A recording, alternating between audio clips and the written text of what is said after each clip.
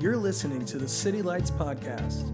City Lights is a church located in Greenville, South Carolina, devoted to building family, blessing neighbors, and bringing good news to the nations. Thanks for joining us.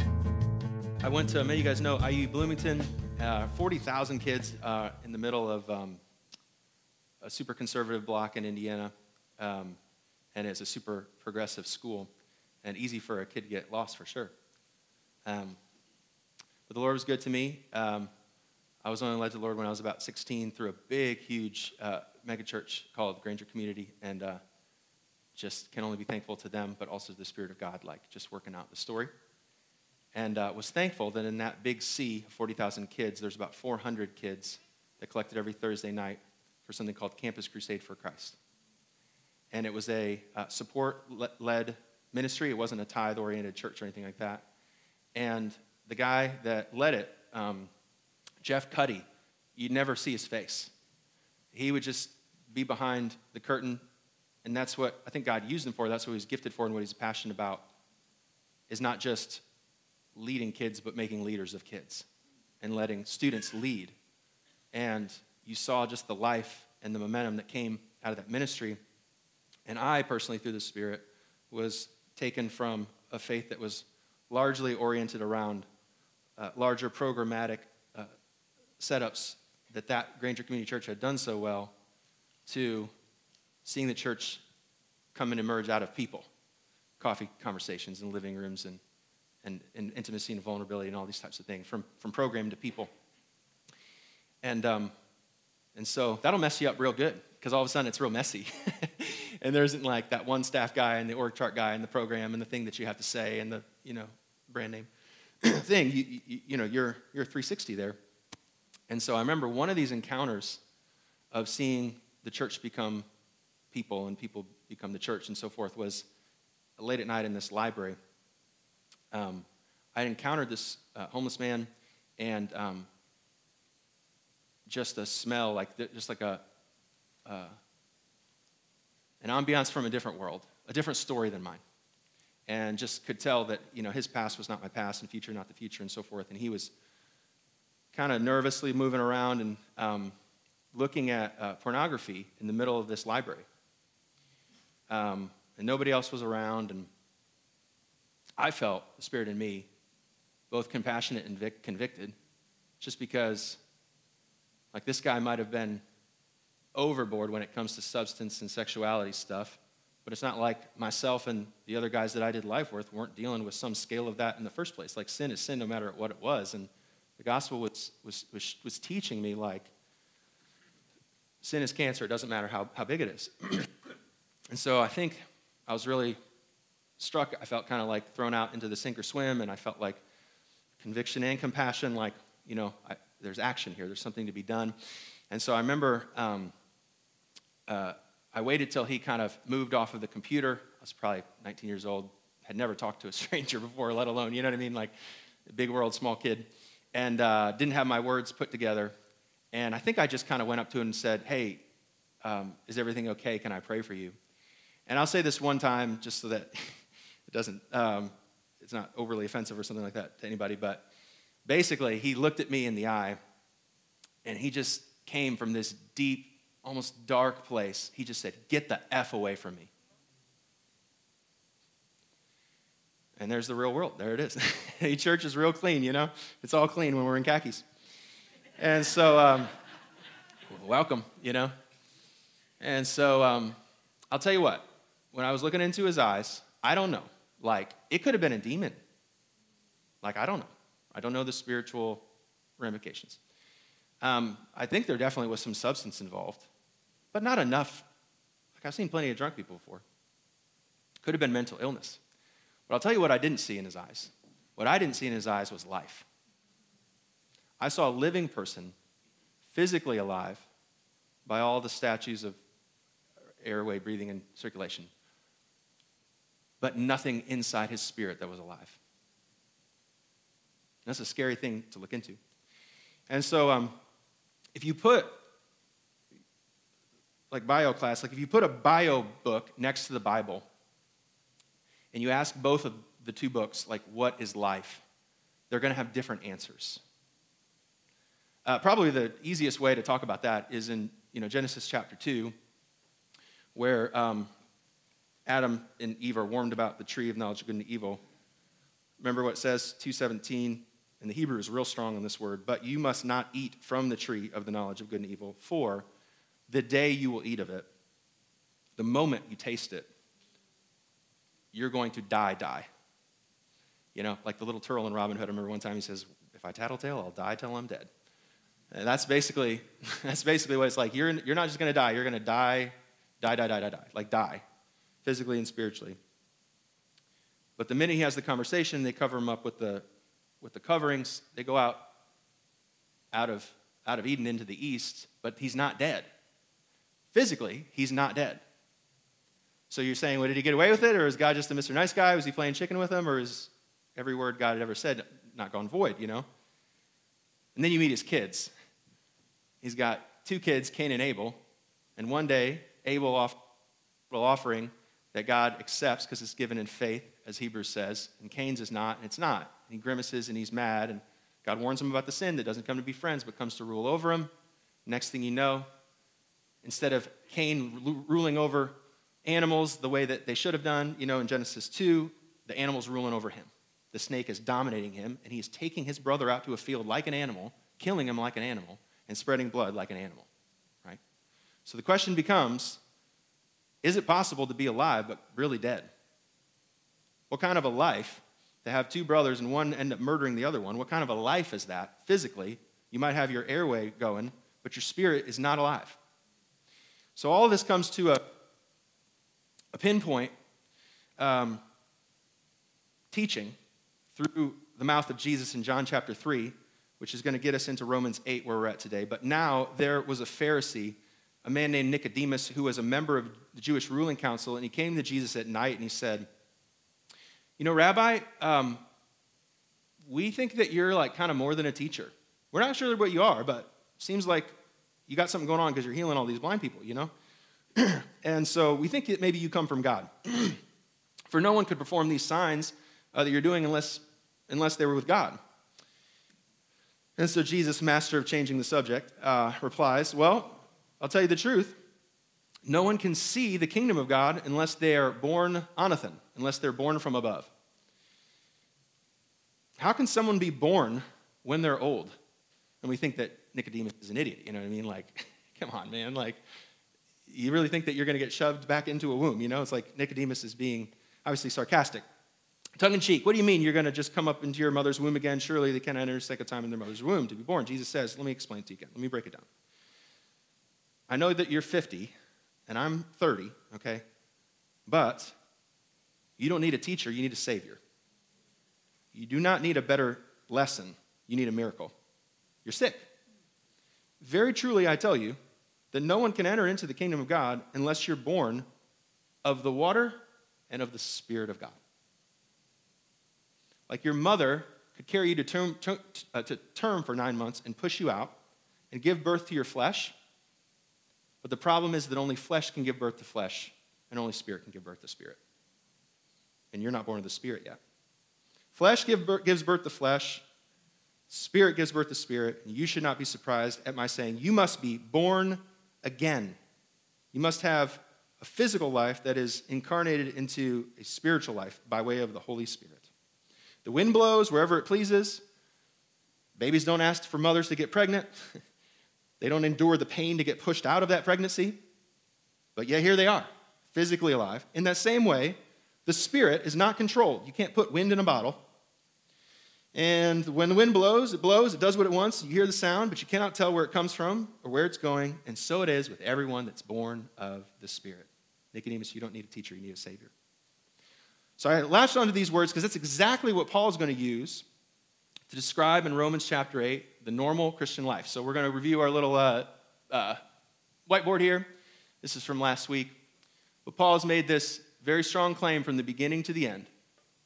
Every man, Jew and Gentile and woman, is born under the power of sin and death.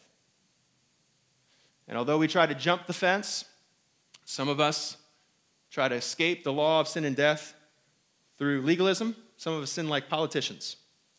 We're squeaky and polished and covered, and we got the nice smile, but it can't save us from our sin. And some of us go to Vegas, and we're in Vegas, and we're in New Orleans, and we're sinning it up. But both of us come from the same place, and we're going to the same place.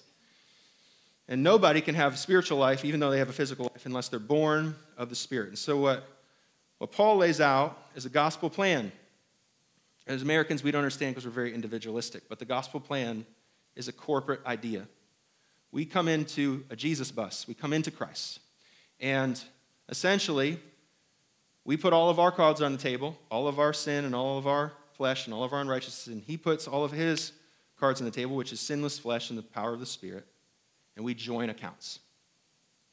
Forever and ever, we join accounts. His life is our life. His suffering is our suffering. His persecution is our persecution. His father and mother and brothers and sisters, they're all together. It's a package deal. And he crucifies the old man. He goes underground, and when he raises back up again, resurrection life comes, but the sin stays in the ground. Anybody that's in Christ. The body is raised, but the sin stays down. And so the claim to you and me that we actually proclaimed in the baptism is that we're not just made better, we're made new. That I was united with Christ to die with him in a death like his, and I'm raised to new life to live a life with a life like his. I'm not either or, meany, miny, good and bad, love you not. I am right now, and always will be, the righteousness of Christ in him. Living in an earth body that has magnets attracted to the world. Yet my sin is not me, and I am not my sin, and I am the righteousness of Christ as I stand. I'm a new person and born in the Spirit, born Anathem. That's who I am, and that's who you are. And so, if I could, this is basically, I think, what Paul and Jesus are getting at here, is that, like if you had a little apple tree, like you can prune it all you want, right? You can put it in different soil, you can spread the seeds in different ways, but no matter what you're doing with an apple this year in terms of sowing, you're not going to reap an orange. You can't get an apple by effort or earning or trying to become an orange. An apple is always an apple until the miracle happens and they become an orange. And so the double-edged sword here of the works faith argument is that if you're an apple, like, you can't become an orange by trying harder, right? But more importantly, because the audience is about Christians here, he's saying if you're an orange, just be an orange. Believe you're an orange and live according to the orange.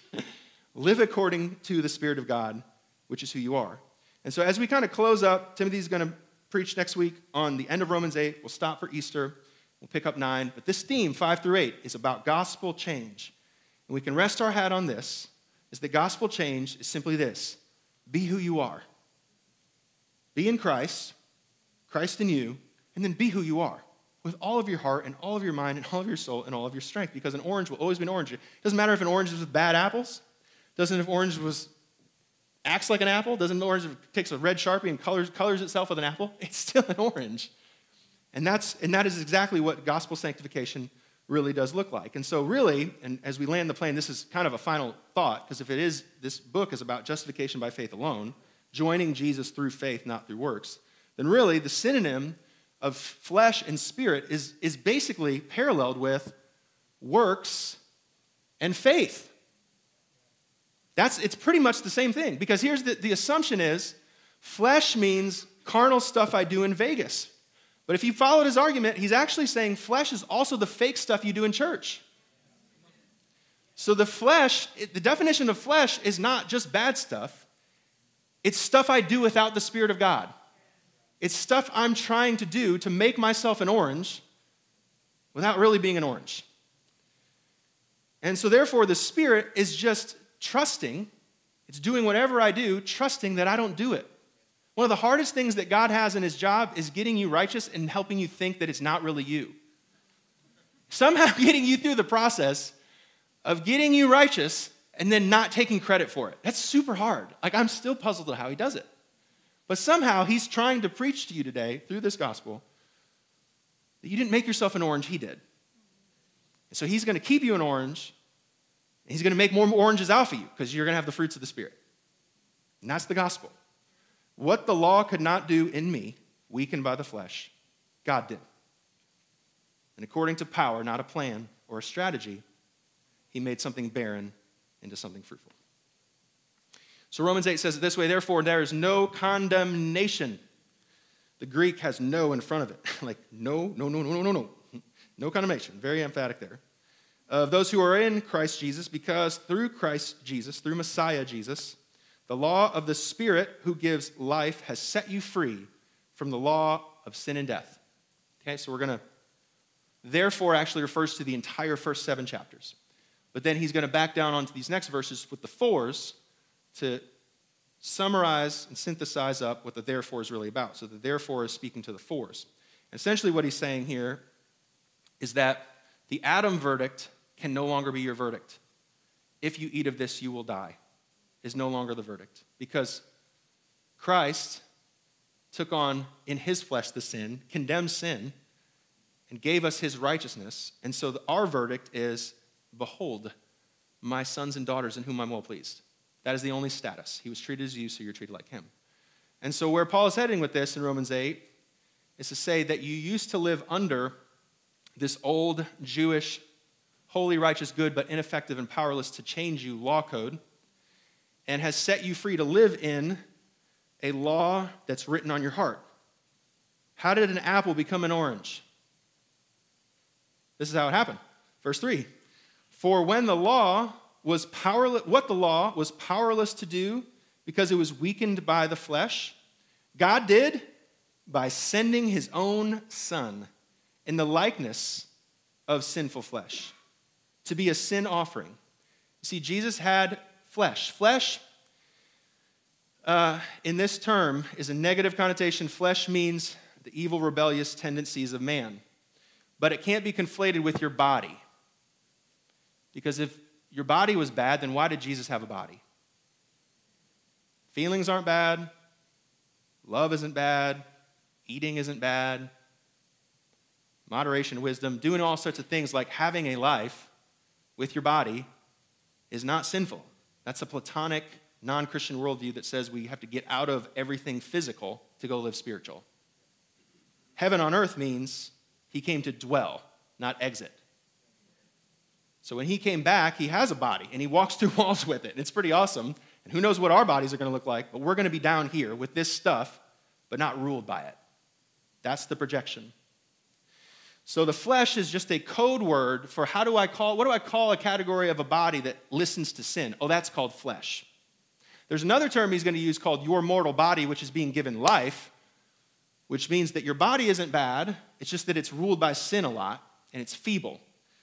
But the Spirit doesn't want to extinguish your body. He wants to fill it. So it can be an instrument of righteousness right here and now. And so anyways, the law was powerless to do, was weakened by the flesh because we had weak flesh. God did by sending his own self in the likeness of sinful flesh, but it wasn't sinful. So what's the difference? We both had bodies, but he didn't have sin in it. We had sin. He was tempted, but he didn't sin. So he had a sinless body. He put his sinless body up on the cross. And he condemned sin in the flesh. Sin was condemned, not Jesus. In order that the righteous requirements of the law might be fully met in us, who do not live according to the flesh, but live according to the Spirit. So basically, he had this big prenuptial agreement with us when we jumped into the In Christ bus. And he said, let's have a little assets and liability conversation. Let's put on the table everything that you have and everything that I have and see where we end up on the bottom line. And so we got kind of sheepish, and we're like, I don't know, Jesus, like, I got this weak flesh body, and it kind of bosses me around a lot. Like, it kind of needs a babysitter, gets me into trouble. I just kind of follow my emotions, and I get into trouble, and I have a flesh body like yours, but it's given to rebellion to God's law. And that's kind of stacked up the sin reservoir quite a bit on my life. It's gotten me in a lot of trouble. And then I looked to the law to come and follow it, and because I'm so weak in my flesh, I couldn't follow it.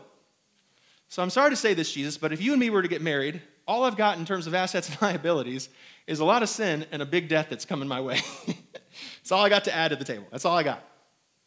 And Jesus says, let me tell you what. I've got flesh like yours too, but I was tempted, tried, and I didn't sin. So I've got sinless flesh. That's pretty cool. I want to hear more about that. He says, let me tell you what else. When I got baptized and anointed as the prophet, priest, and king over all of Israel in the world, I got filled with the Holy Spirit. So where you had sin guiding your life, I've had the Spirit of God. What if we just got married? I crucified our flesh together. I went down in the grave. I rose up above it, and sin stayed down. How about living the rest of your life with a renewed body and a filled up spirit for the rest of your days? How's that sound? And maybe some of us were like, wait. But before we could go grab the pen, Jesus signed it and got on the cross and died to our sins so we could live forever. That's basically what happened. Okay? So I was born in 1984, so I started driving with actual maps. You guys remember this? Sheesh. Whatever the ETA should have been, for me and my poor mother, who are just unbelievably handicapped at directions, I mean, at 100% in addition to how long it should have taken. I got a little bit better in about 2001. They came out with this thing called MapQuest. MapQuest was these lists of directions with how many turns, but if you miss one turn, you're pretty screwed. So if you don't have the map, you're really messed up. I was so late one time that I just missed the wedding. It was at 11 o'clock. I drove, and I showed up when the cleaner people were cleaning it all up. That's how bad it was, guys, before the GPS.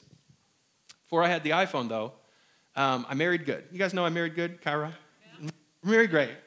Married the family, and David Eric Cotella could drive to Mars on the back of a paper napkin, and Kyra.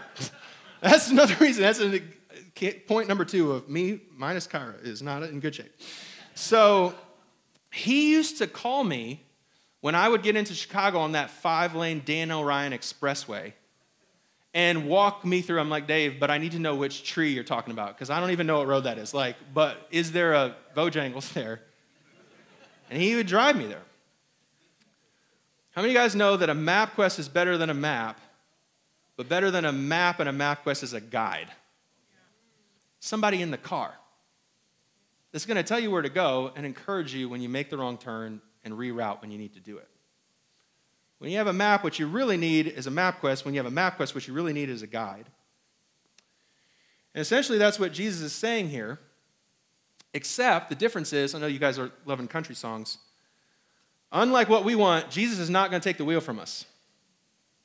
He doesn't want slaves, he wants sons. And he wants to operate in the seat that sin used to sit in through the Spirit of God. And unlike sometimes as we go further and further down into the, more charismatic interpretations, is he's not interested in just left-right turns. He wants the map in your heart. See that? It's that he says at the very end, the whole purpose of justification is sanctification, in order that the righteous requirements of the law might be fully met in us. The law will do what the Spirit will do what the law cannot do, which is cause us to want to fulfill the law and to love. And so this is what happens is, why is there no condemnation? Because the Adam verdict got put on Jesus so that we get the Jesus verdict. And therefore, there is no more condemnation in Christ Jesus. And the way that we walk through life is through zero punishment and maybe some discipline, but no condemnation.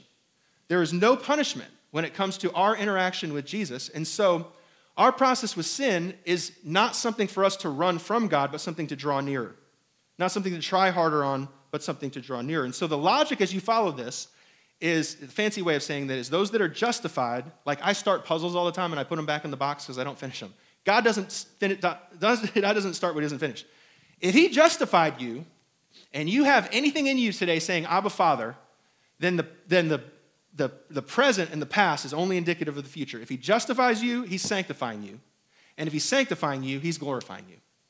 In other words, if you have your trust in Jesus today, that means that Jesus was treated like you so you could be treated like him, but also so that what is true of him is true of you right now. And he that knew no sin became sin on our behalf that we might become the righteousness of God. He's not interested in robots and Borgs. He's interested in lovers. He's interested in somebody that could finish his sentence and drive the car even if he didn't say anything, because I want to drive the car that way, because I'm afraid of nothing. And there's no punishment in this car, but only discipleship. only parenting. You wouldn't condemn a 2-year-old kid for learning how to walk, and you wouldn't condemn a Christian that is learning how to walk in the Spirit. So verse 5, so this is how he shelves out and categorizes what life in the Spirit versus life in the flesh is. Remember that flesh is just a bad body. Bodies aren't bad, but bodies can be temptable, and if a body goes into the bad category, that's the flesh. Those who live according to the flesh have their minds set on what the flesh desires, but those who live in accordance with the Spirit have their minds on what the Spirit desires. It's a wanting thing. It's not a do because I told you so. It's a let me get in your car until your desire changes. Not that you do what I want, but you want what I want. That you'll be a friend, not just a slave. Those who live according to the flesh have their mind set on what the flesh desires, but those who live in accordance with the Spirit have their mind set on what the Spirit desires. Lord, Holy Spirit, what do you want? This is how I live now. This is what do you want? Your will, not my will. Thy kingdom come, thy will be done. That's what the Spirit will say. That's how you know somebody is Spirit-filled. The mind governed by the flesh is death, but the mind governed by the Spirit is life and peace. The life governed by the flesh is hostile to God. It does not submit to God's law, nor can it do so. Those who are in the realm of the flesh cannot please God. Then he says this. This is the chain reaction that happens. Justification, sanctification, glorification. So if you even have a little bit of I love Jesus and I hate sin in you, get ready because your future's looking great. I've seen the future, and it looks like Christ. There's a crown on your head, and you are ruling and reigning with him forever, as Revelation says. So here's what your future looks like. You, however, are not in the realm of the flesh, but in the realm of the Spirit.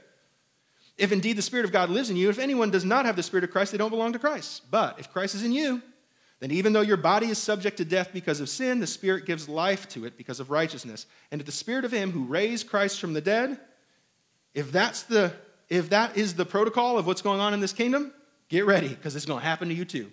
You think if Jesus can raise himself from the dead, if the Spirit can raise Jesus up from the dead, can he not conquer your lust in your life? That's the nature. This is the logic of what he's going at in terms of this no condemnation verdict. And so I'm encouraged by this today because it means that we are not called to be slaves but lovers. The goal and the trajectory of the Spirit is not for you to white knuckle to do something you don't want to do to get an outcome that you want out of God, but rather for God to give you your self-control. You know, the fruit of the Spirit is for you to drive the car. He wants you to want what he wants. He is tutoring you and using all sorts of things, not punishment, but discipline. God disciplines those he loves until you, the operator of the motor vehicle, drives like he drives. That's what love looks like. That's what kingdom looks like. Freedom, choosing in. That's what the goal is here, okay? And so this has encouraged me because I've been through seasons before where outside of my window, like the people that I'm doing life with, and the person inside of me, the flesh inside of me, looks as much like the world as it does Jesus. There's times that you look out the window and you look into the mirror and all you see is hypocrisy. And what do you do with that? Like, what is a Christian really? And I was encouraged by this passage. I remember earlier on what this means and what this implication means is because what at least it's saying is that the Spirit of God comes in a person and the minimum floor is that their heart is changed. Here's the promise of a transformed heart, is that maybe it doesn't mean that your circumstances change or that you sin less, but it just means that your heart postures itself differently towards sin, that there's a conviction there. And so being a lukewarm Christian might actually be worse than being an unsaved person, because you used to sin and get away with it and have a great time, and now you can't even do that. So that's the promise, is that the gospel is not saying that instantly, once the Spirit comes inside of you, you know all truths and everything makes sense, or that you're perfect and wax eloquent with your theology and your activity Monday through Friday. It just means that you are conscious of sin and you want Jesus. And if that's in you, he's saying, well, then I can tell you about your past, I know about your present, and your future's looking great. Because the only people that want what Jesus wants have the Spirit of God inside of them. And if the Spirit of God can raise Jesus on the third day, a dead man, he can certainly handle your pride. That's the logic here. And so here's the thing. Think about it this way. You know, there's a lot of babies getting born. I'm so thankful. And we got to pray for Kristen because that's a lot of babies going on down there. And I've been hanging out with them, and I just love them. I don't want to, raise one right now. But I love hanging out with them. They smell good and all that stuff. And they sleep all day. Their only job is to eat and sleep, you know? Because it's exhausting to grow from like a fetus into a toddler. That's a ton of work. Like, it doesn't seem like a lot's going on, right? They had this little experiment where the 40-year-old guy had to go chase around the toddler, like do exactly what the 2-year-old did from 9 a.m. until like 5 p.m. And he couldn't make it. He fell asleep at 2. Like, he could not keep up. It was like a CrossFit like you've never seen before. My teenagers sleep until 10 o'clock because they are becoming adults, man. Like, it's like a lot. That is a lot. And I'm just saying, like, the gospel's not saying measure Christianity by your action. You're measuring it by the Spirit of God that's speaking to your heart. And so you might think about it this way, like maybe in some of the ways that you think you're going backwards, maybe God's actually moving you forward. Because he's sovereign and not surprised by your sin, you're actually not undoing things that God has done. You're actually revealing and uncovering the work that he's trying to do in your life. And if it was exhausting for you to go from a fetus to a toddler and a toddler to a teen, what do you think it's going to be like when the flesh, habits, and sin things that you used to run into for your comfort are no longer there? How do you think you're going to act? When you have to go from an entire mindset of tooth for a tooth, eye for an eye, and you're constantly working out your salvation to become a forgiving person, you might freak out a few times. And so I'm just saying, it's the flesh and the spirit birth is sometimes messier than we want it to be, and we want it to go up and to the right, but sometimes it looks like this. And maybe the fatigue that you're feeling and the fact that why am I a Christian and sinning more has to do with the fact, well, maybe you notice sin more because you have a person in your driver's seat telling you what sin is for the first time. And that's exhausting. So I'm not saying don't hate sin. I'm just saying have a big perspective for what the Spirit of God is doing. He's not trying to take the wheel. He's trying to make you a driver. He's trying to put the map inside your heart. So, therefore, the indicative, therefore, brothers and sisters, we have an obligation, not to pay it back, but to pay it forward. It's not to the flesh to live according to the flesh. For if you live according to the flesh, you'll die. But if you live by the Spirit and put death to the misdeeds of the body, you'll live. For those, and this is where you're headed, this is what an orange is. He's named it. An orange is born of the Spirit. And this is what heaven calls an orange.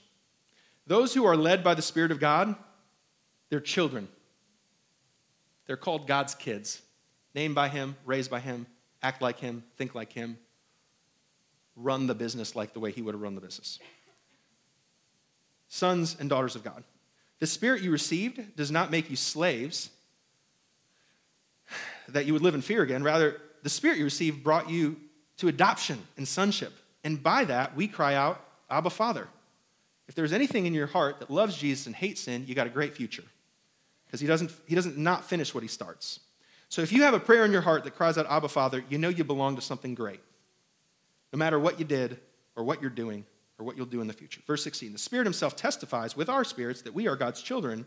And now if we are children, we are heirs. And this is important here, especially I think for our moment and hour.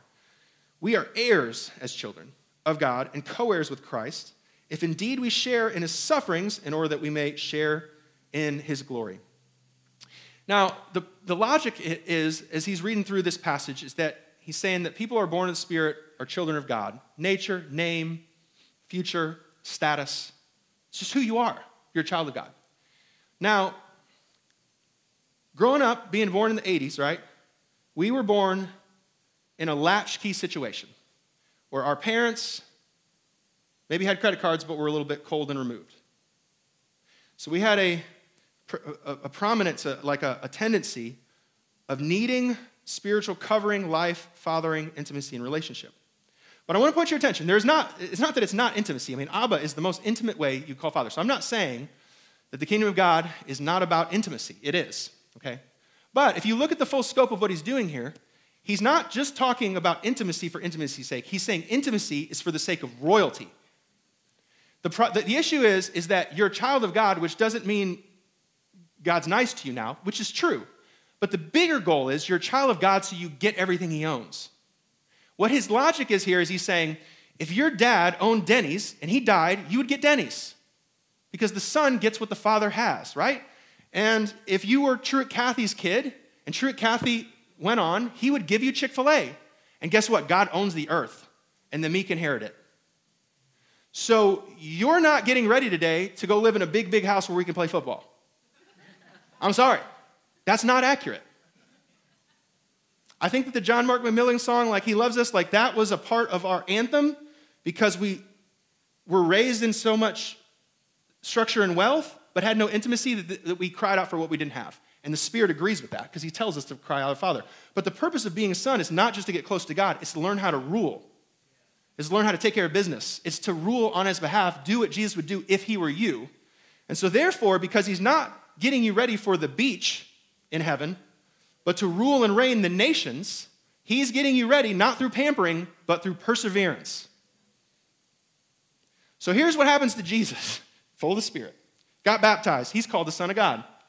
The Spirit does not lead him on a vacation. You know where the Spirit leads him? Day one, the desert. Some of y'all get ready. He's not taking you to Airbnb. The Spirit led Jesus to the desert. And you know what the devil was doing the whole time? Questioning his sonship. Telling him things about who he was that God had just told him were not true. And God was apparently not telling him what the answer was because the law was written inside of his heart and he quoted Scripture. He didn't quote his feelings, he quoted Deuteronomy. He had the meditation of the word on his heart and he was wise, not just intimate, but royal. Okay? And so he quotes Scripture and it says he was guided by the Spirit in, and what did Bible students, when he leaves the desert, what does it say? He is full of the Spirit.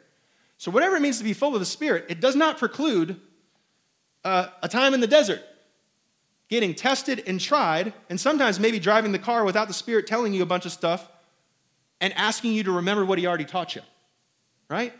And so this idea here, which Timothy is going to talk about in a moment, or next week, is at the very end. It's going to segue into what Timothy's talking about next week. It's verse 17. Now, if we are children, then we are heirs. The reason why he's calling us children is not just that we're close to the Father, because we're getting raised up to do what he does, to take care of business, to be rulers and inheritors of the earth. Co-heirs with Christ, and indeed we share in his sufferings in order that we might share in his glory.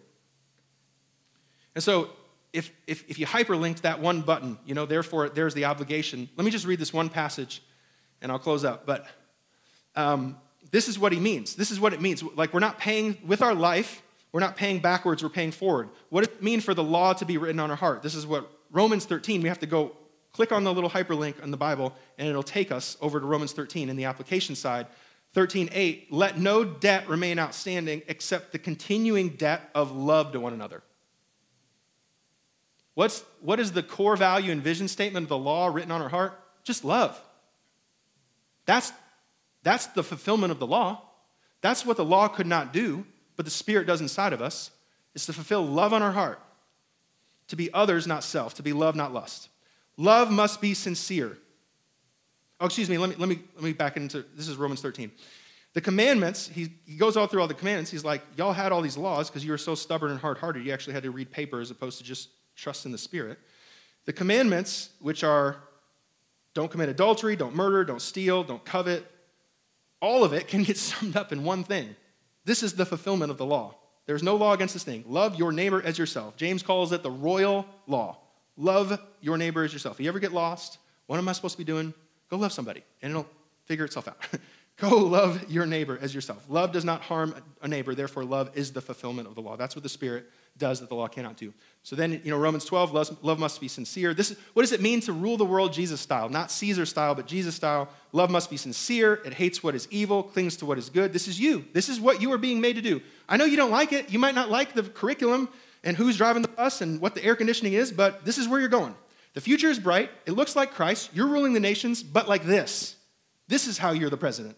Love must be sincere. Hate what is evil. Cling to what is good. Be devoted to one another love. Honor one another above yourselves. Never be lacking zeal. Keep your spiritual fervor in the Lord. Be joyful in hope and patient in affliction and faithful in prayer. Share with the Lord's people, with those in need. Practice hospitality. That's the kingdom of God. That's what we're sons to do. That's what we're sons and inheritors to be. And so to close, the quick little picture of my family up there. My job is to not act freak out when I'm really freaked out, with the kayaks and all that stuff. And like Laura Tucker, to have a poker face. Because if you're freaking out, like, they're going to freak out, you know? And so I'm singing the songs, and like we hustled it all the way back and guessed how many strokes it was going to take us, and we made it just in time. And I was like, I never doubted it for a while. You know, I wasn't worried I was going to have hypothermia and Kara was going to just leave me because I killed one, you know. So that didn't cross my mind, you know. But there's certain things that are for a time and certain things are forever. The greatest of these is faith, hope, and love. And above all that is love. And so that's what there's a trip and rest, but there's memories. And something in that picture, some of that stuff will change, but some of that stuff will be forever. And that's a week well spent, you know? And so here's the thing. Like more than anything in this whole world, I want to be able to send each of those kids off, and I want to look in their eyes, and I want to see life. I'm not afraid of their feelings. I'm not afraid of like what it costs. I'm learning about the things that last and things that don't last. And all the things that I want more than anything is to see life in those eyes. And here's the faith. Here's where my works becomes faith, is I realize that I can raise their flesh, but I cannot raise their spirit. The one who is born of God is raised by God. If he starts it, he will finish it to completion. And flesh can give birth to flesh, but only spirit can give birth to spirit. And so we close up this whole thing in Romans, from Romans 5 to 8. It is about gospel change. And here's what gospel change is all about. It's all about being who you are. It's about being the new human that you were always created to be. And when you get a little bit lost and confused and color yourself in a red Sharpie and come out and God cleans you up, remember that he made you like this to write the law in your heart that you might be a person of love to rule the nations into eternity. And take the next step, whatever that looks like. But faith, and flesh. Flesh is not just the stuff we do in Vegas. It's not just the bad stuff that we do that gets us in trouble with God. It's also the good stuff we do to try to be God. And God is crucifying the flesh on both counts that we might be raised in the spirit that ultimately trusts. Ultimately, the things that the enemy was tempting Jesus with, things like image, things like success and comfort, they're not bad things. Both the person of the flesh and of the spirit both want life. It's both for the same goal. The question, though, is who gets the life and who do we need to trust for it? That's the distance between faith and works. It's not wanting good things or wanting bad things. Everybody wants life. Everybody wants peace. Everybody wants success. But it's the question of where do you find it? Do you take it for yourself or do you trust it as a gift? Faith says that what the legalist claims is a reward is actually a gift. It's what he says to the older kid and to you and to me, the legalist and the lawless person. Behold, I am always with you, and everything I have is yours. If you have the Spirit inside of you calling out Abba, Father, you've got a great past, you've got a great present, you've got a great future. He sees your future, and it looks just like Christ. That you might inherit the nations. Thanks again for joining us. If you have been encouraged or challenged by this message, please give us feedback by leaving a comment on this podcast. For more information on our church, visit us at www.citylights.cc.